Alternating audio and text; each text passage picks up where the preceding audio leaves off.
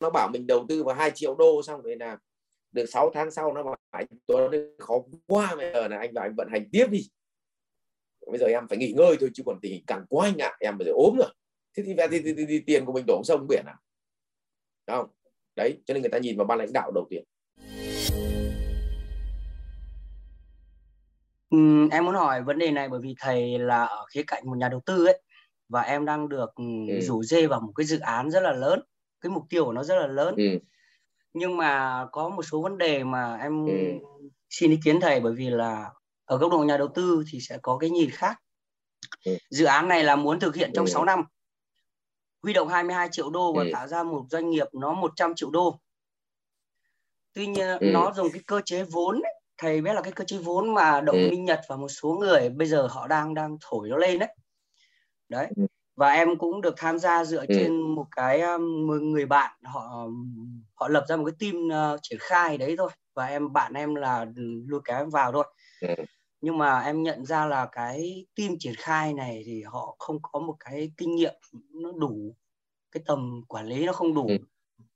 Và em đang rất là băn khoăn là nếu như mà ở một góc độ một nhà đầu tư thì họ sẽ nhìn một cái dự án lớn như vậy với một cái đội ngũ triển khai như vậy thì họ sẽ làm gì, họ nghĩ như thế nào?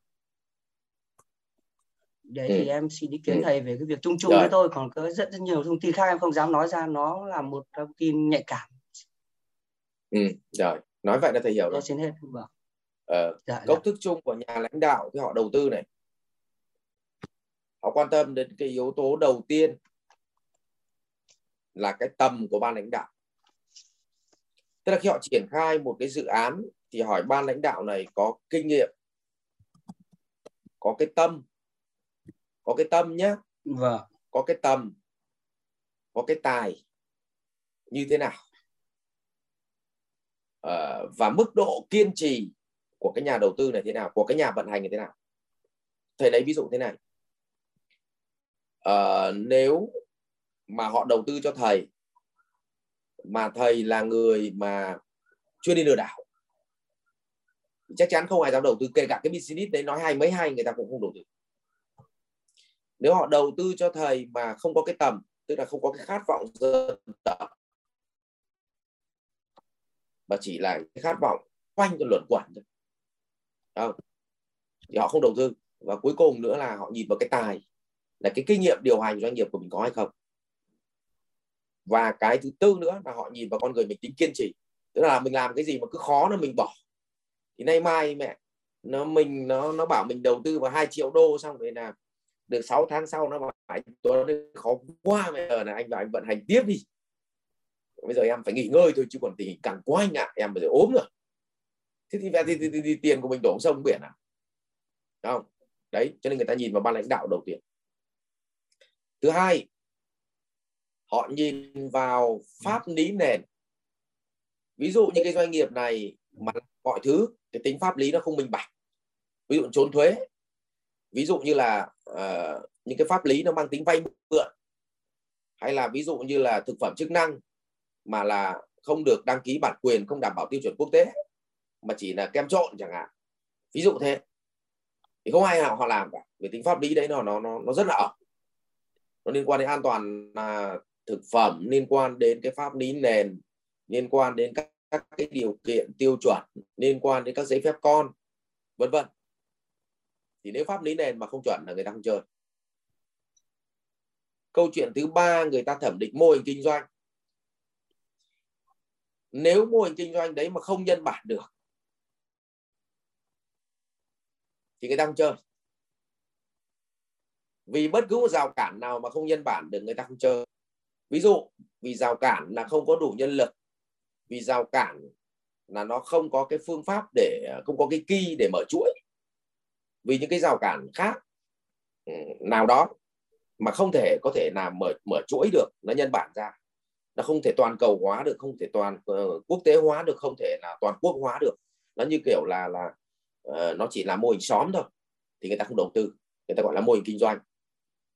Nhưng nếu đảm bảo được yếu tố thứ ba là mô hình kinh doanh ngon, nhưng mà ông dùng mô hình quản trị nó không tốt, tức là ví dụ như là mô hình quản trị là ông phải có hệ thống luật chơi, hệ thống khoán.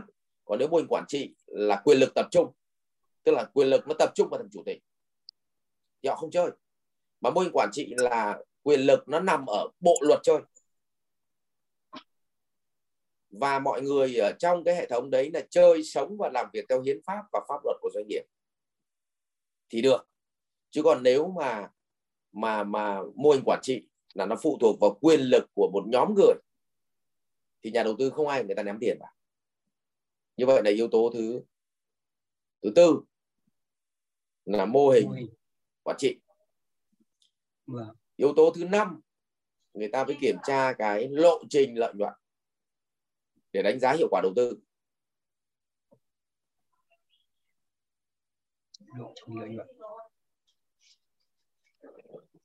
Yếu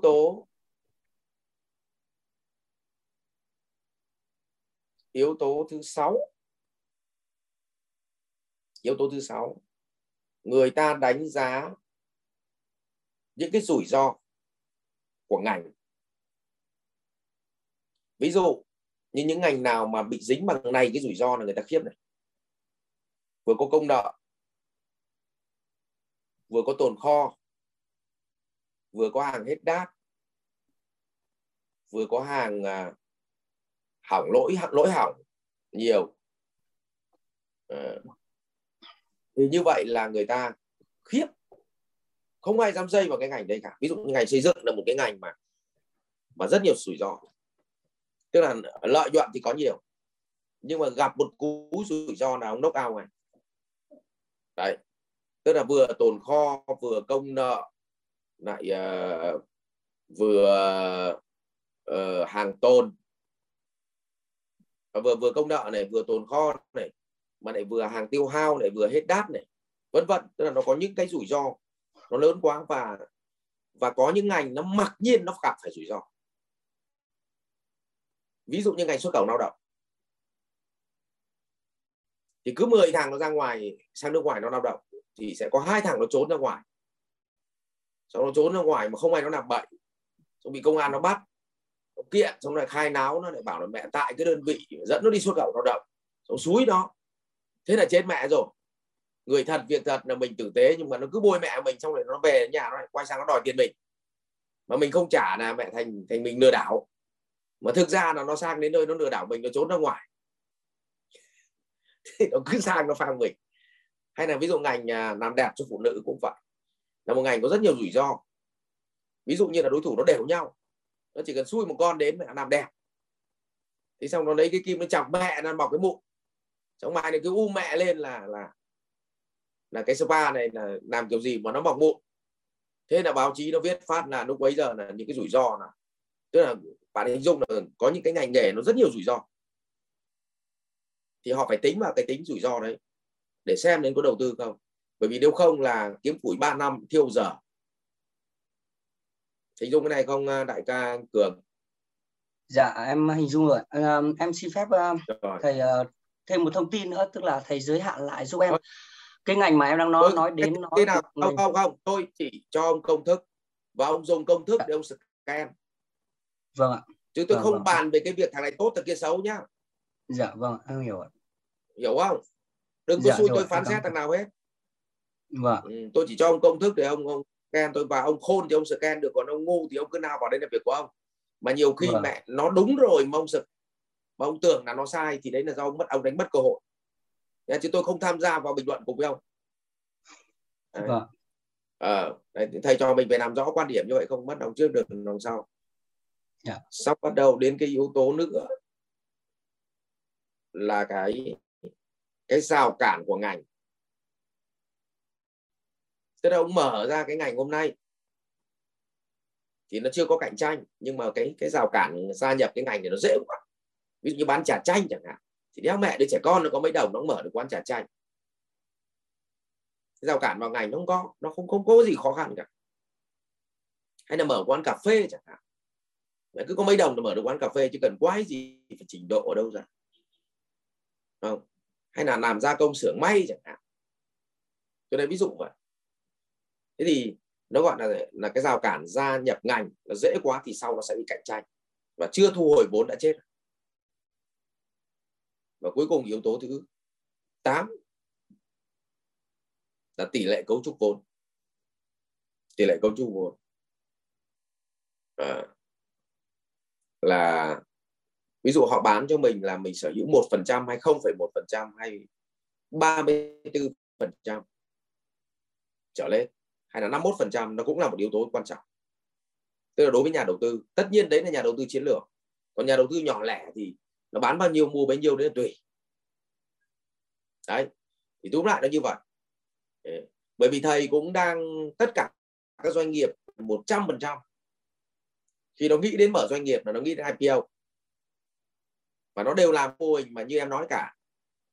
Chỉ có điều là ở Việt Nam thì nó rất dễ biến tướng, và nếu mình không có cái công cụ scan thì mình dễ bị lừa. Nhưng nếu mà mình không có cái công cụ scan thì đấy là cơ hội, tưởng đấy là bị lừa. Cho nên là giữa ma và người nó cứ lẫn mẹ với nhau. Cái mắt mình mà không tỉnh, không, thì mình bị, có khi để ma thì mình theo, mà người thì mình bỏ. Thì đấy, thì thầy chỉ cho em cái công thức scan thôi. Còn nhiệm vụ còn lại là của em, chứ thầy không tham gia phán xét nhá. Kính thưa anh Cường. Dạ vâng, em cảm ơn thầy.